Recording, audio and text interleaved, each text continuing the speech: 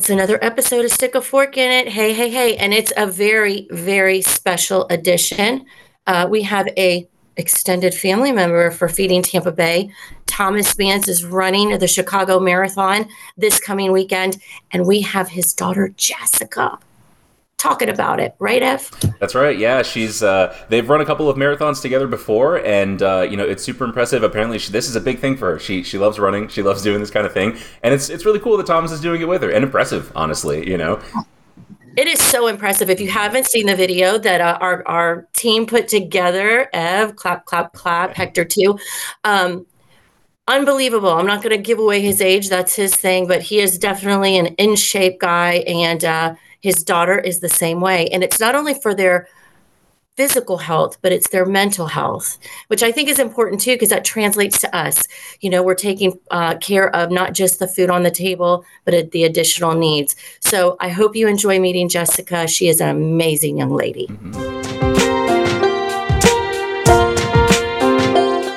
Welcome, Jessica, to Stick a Fork in It. Thank you. Glad to be here. We're so excited to have you here for right this moment. You're a very big surprise. Where are you talking to us from? I'm in Omaha, Nebraska. Nebraska. How did you end up in Nebraska? I met a guy from Nebraska, and we met in a mutual friend's wedding when I still lived in Florida, and dated long distance for a little while, and then I made the move up here. Right, and the rest is history. Yeah, we've been married, been together 10 years now. Oh, that's wonderful. That's awesome. So tell us how has hunger relief impacted you? It is a topic that I kind of stumbled into a little bit, obviously, learning more about what food relief options are out there as I kind of became an adult and started to think more about learning about health and nutrition. Had a very typical 90s kid diet growing up, and lots of sugar, lots of processed foods, and as I got into my 20s and started running and started kind of trying to be on a healthier path, I started to really dig into learning about the right ways to eat, the good things to eat, making sure I was eating balanced and healthy meals. And the thing that really captured my attention through all of that was then kind of looking at the contrast of I can go to McDonald's and spend they ran a promotion one year where it was like 25 cents for a Big Mac. And so everybody that I knew, all these college kids were going and getting, sacks and sacks of Big Macs and double cheeseburgers and all of that. And it was like, wow, the really cheap food is what everybody buys. And it's the worst thing that you can eat. There is just no nutritional value in it. And just starting to realize just sort of, you have to be in a place of privilege almost to be able to afford those, quote unquote, better foods and some of those healthier foods, and to have access to things like that. And it just started to really open my eyes to food insecurity and to the differences that economic levels can make when it comes to making meal choices every day. So you did have a specific influencer as well that, you came across your own thoughts on eating good food, being healthy.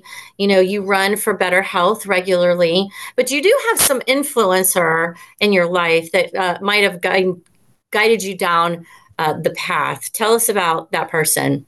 Yep. That's my dad, Thomas Vance. So as dad really became involved in food scarcity and hunger relief, I started to learn a lot more too. And that really coincided with my own interest and journey into nutrition and into learning what we should be eating, what we shouldn't be eating, and then just what's available to others. So I was able to really get a front row view of how that works, what that looks like in communities, and really be able to gain a better understanding and just to realize how much insecurity is out there and what how many go without. Mm-hmm. So it's kind of like great minds think alike. When he started in hunger relief, you were kind of on your own personal journey. So maybe that's something that you inherited from him. I do have a question. You mentioned 90s food. This is a big joke for me. He was there when you were eating all the processed foods and, maybe the Pop-Tarts or the things like that. Sometimes. I mean, I do get a love for peanut M&Ms from him. So I enjoy that, Oh, honestly. okay. Okay. Got it. Got it. Got it. Is there a specific, you know, Thomas is pretty much an open book about a lot of things, and he's very genuine about his work, his beliefs, what he does. But is there a specific memory around, in your life or around your table that evokes in your mind when we're talking about your dad in this platform? Something that we wound up sharing, and I was a little bit older, but when I was in my early and mid 20s, we kind of, as a way to just be able to connect more frequently since I was an adult and kind of, spreading my wings, we started getting lunch or dinner once a week. And that was a standing date. And that became really important to me and to, I think, both of us, because it was just that time that we made every week to talk about everything. Uh-huh. And there were definitely some different periods that I went through in my life during that time that I was able to break those down and really think about things and talk to him and get his insight and advice into what I should do and decisions that I should make, and to kind of help me just navigate some of that. So I really think a lot about those meals of just the two of us having that time together and really being intentional about making sure that we made space for that every week, no matter what was going on. Yeah, so it's really interesting, the father-daughter relationship and the many ups and downs. Just, I think any parent, not necessarily father-daughter, we just happened to pass Daughter's Day, where the time as an adult that you put in, it ends up becoming a confidant and a friend. I don't know if you felt that way, but I certainly did with my own dad. He became that sounding board you could trust, who would tell you the truth at any time, but also listen. It's a priceless relationship that is just magical in the right circumstances. It really is. I think we are tremendously alike in a lot of ways, and we laugh about that often, both from little things like peanut M&Ms, but down to how we see the world and the things that we find funny and the things that we find interesting. And it's always very valuable to me to see kind of that just connection, that interaction, and he's not just my dad, but he's a great friend too. Yeah, it's great being adults together. It is. For the most part. I mean, I loved it. So, you talk about those meals that you guys were lunch or dinner. Is there a favorite food that you guys would share together, not including peanut M&Ms? Hamburger and fries. Oh, wow. She is his daughter. Yeah. Yeah. Wow. You could offer that one a gourmet meal, but he'd rather have Five Guys cheeseburger. Yeah. Oh, yeah. We went to Five Guys a lot. There you go. So was it with the burger or the fries, or it was both? Both. And then the food you crave. Now we're breaking away from your dad for a minute. Let's talk about you for a second. What is that food that you crave? Is there a meal, a type of cultural food that you crave? Oh gosh, I have a terrible sweet tooth. And that I have to work very hard to not indulge all of the time. But probably donuts, anything chocolate, I will devour all of it. Our kind of ritual right now, when I do my long run on Saturdays, my husband will go to Dunkin' Donuts while I'm out running. So when I get home, I have my two favorite donuts waiting on the counter. What are those? Glazed donut and a sugar powdered sugar coated jelly donut. Wow, nice. Ooh, girl, you dive in, but you earn it, right? I do. It really has to be like I need to be out there for a while for me to justify coming home and just mowing down on a couple of donuts. I know. The donuts. Of course, we have Dunkin' Donuts here, but I don't think you have out there, which I know you don't, but you might miss, is Publix.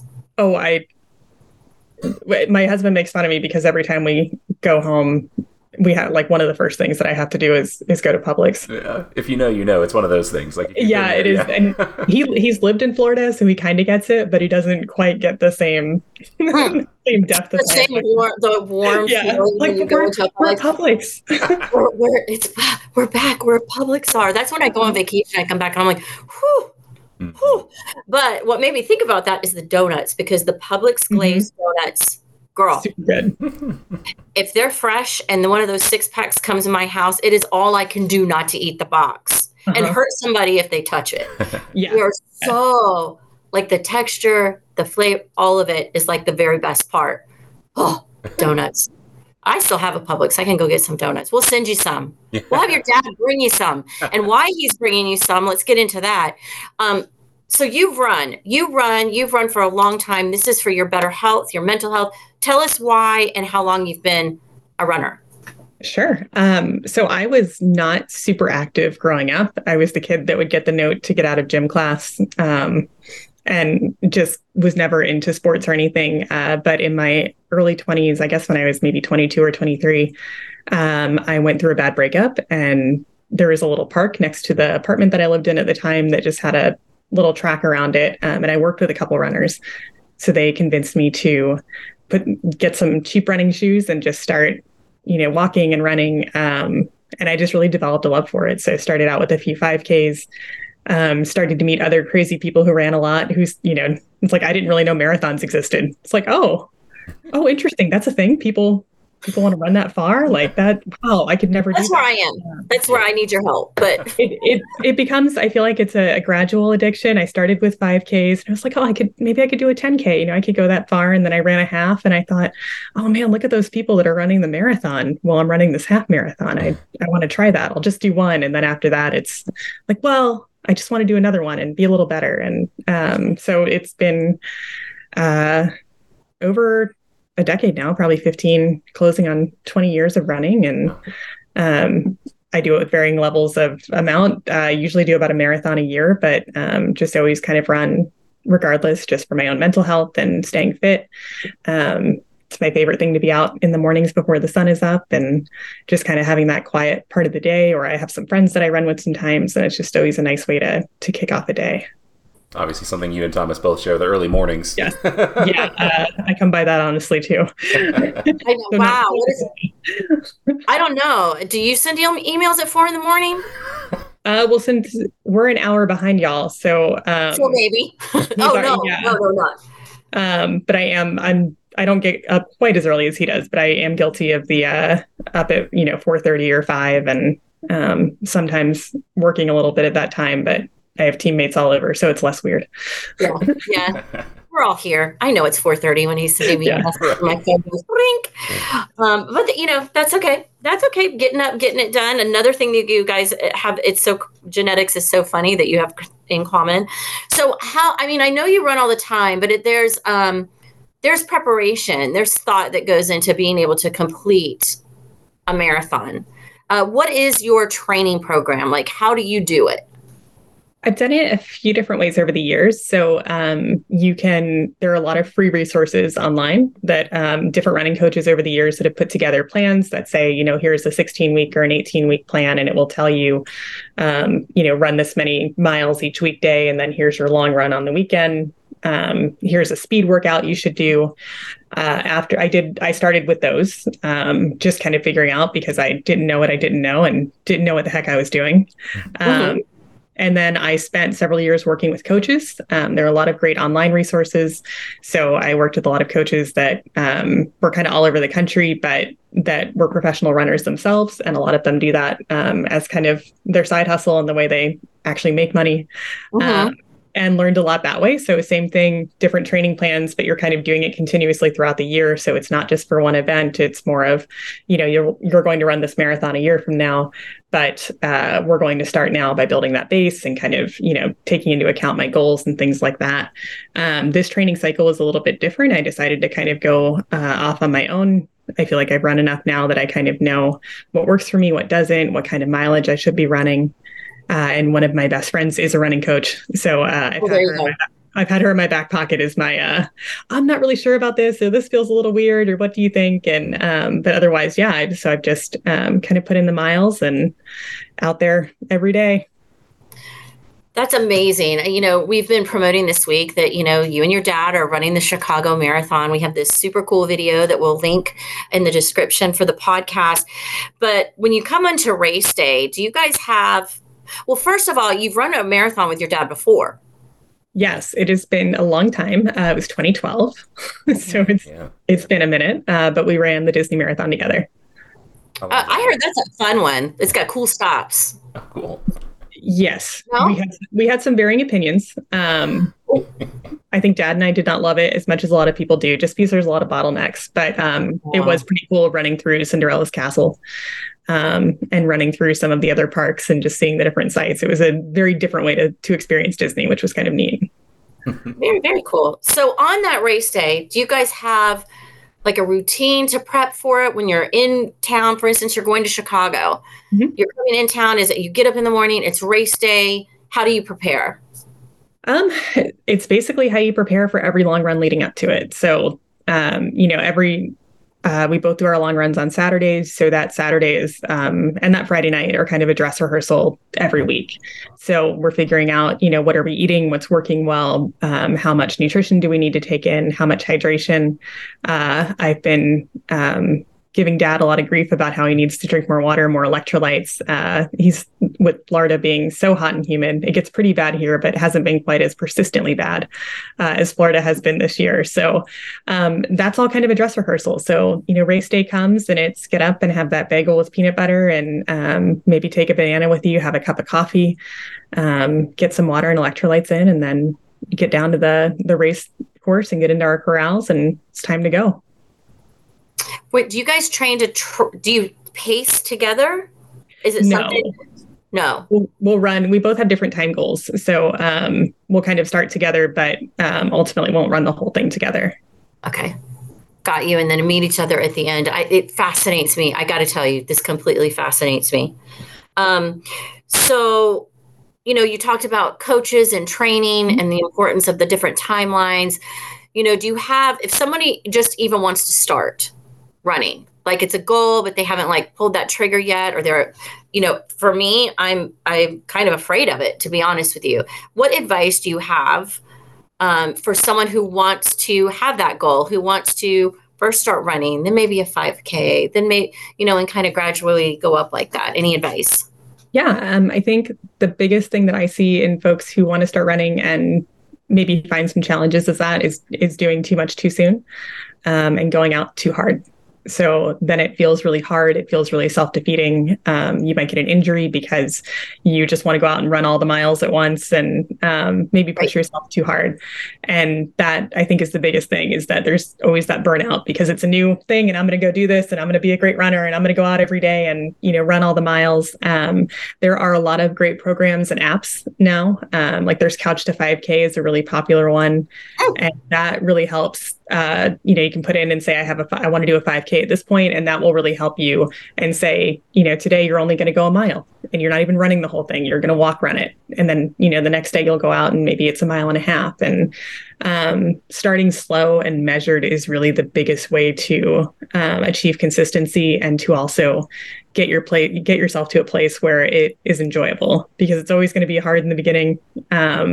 My husband hates running. He's tried a lot of times, and that's never something that's been enjoyable for him. But if you keep at it and it's something that you are really dedicated to and that really matters to you, you'll get to that point where it is something that is fun and feels good, and kind of has all those runner high and good moments, and something that you can really keep doing forever. How do you choose which marathons you want to do? Like, I know this one's obviously out of state for you and for your dad. Like, how do you pick which ones you guys like? So I think it depends. I try, because these tend to be trips, I try to make some a little lower lift, and a little cheaper, so that I can justify going on what's essentially a running vacation to my husband. So like last year I ran Des Moines, which is only a couple hours away for us. We could drive. It's very easy, in and out. And then kind of every other year we'll do a bigger race. So Chicago is obviously a bigger one. I ran California International Marathon a few years ago, which is in Sacramento. So that was a great opportunity to make a bigger vacation, go to San Francisco for a few days. So some of it's location, where would we like to spend some time? And then some of it's also just the race itself. Like, I like ones where there's a ton of crowd support, because I really need that. And I need to not think about how far I'm running and how tired I am. I feel like I need things to look at and be like, oh, people are cheering. This is great. I need that energy. So some of it's that, what are going to be the big races, the ones that have the great courses that are really pretty, or that are just, well put together and things. So I kind of have a bucket list of races that I look at every year and think about what I want to do. And then your husband doesn't run and he gets to have the great vacation. Yep. He has the hard work on race day of spectating and kind of making sure that he's getting from point A to point B, and so that he can be On the where he wants. sideline. To cheer me on, and then has to kind of help take care of me afterwards. And Yep. but then he's usually walking a lot better than I am on vacations. Going to San Francisco after a marathon was a challenge with all those hills. Wow. Not my best thought. That's another learn by experience moment in your life, right? Like, yep. Yeah. That was going halfway down a hill and going, we have to go back. I can't go, I physically cannot walk down this hill. That's where his hard part comes in. He has to carry you. It's like we just gotta go back up. Maybe take an Uber. I just can't. Right. It's funny. I say taxi. She says Uber. Yeah. Or trolley, I guess, if you're in San Fran. Yeah, we did that too. Yeah, you can't hop on the trolley. So is Chicago one of your bucket list, or is this kind of influenced by your dad's schedule this time? I actually, I ran Chicago in 2018, and it's probably my favorite marathon to date. It's just a great course. It's a great city. It's easy to navigate. It's fun to go to for a few days. So and it's lottery based if you're not fast enough to qualify, which I definitely am not. So I got in on the lottery and decided to do it this year. And that kind of worked out perfectly with what Dad was thinking for when he wanted to run his next one. And Chicago obviously being a great spot for him. So it's kind of stars aligned for this one. It really did. When you say it's a great course, what constitutes a great course for you? Yeah, it has it's interesting. So it goes through almost all the neighborhoods in the city. So and because it's an older race and a very popular one, there are bands out there, fans that have set up to spectate for 20 years. And they've got, this is the 45th year that the race is running. So there are people that have been doing this their whole lives, and that, they set up these great places to spectate. And so there's just a lot of energy. It's not super hilly. I am still a flat Florida girl at heart. So the Midwestern hills are still not great for me. So the fact that Chicago is pretty flat is pretty nice. And, it's usually also pretty good weather. Fingers crossed, it looks a little like it might be a little hot this year. But so it's just nice. It's easy to get to the start line. You're not, it's not like New York where you have to take a plane, train, and automobile kind of thing to navigate it. You can just walk from your hotel. So we'll be able to walk over to the start line on race morning. Oh, wow. So all those things just kind of make for a great race and an enjoyable experience. Well, here's hoping that weather's perfect and their run is everything that they've worked hard for. Thanks to Jessica for joining us and stopping her day, and wishing Thomas and Jessica and the running team at Northern Illinois Food Bank just the best day ever. We're cheering for you, praying for you. Get it. You can learn more about Feeding Tampa Bay and how to join the movement at feedingtampabay.org. You can also follow us on Facebook, Instagram, Twitter, LinkedIn, YouTube, and TikTok at Feeding Tampa Bay.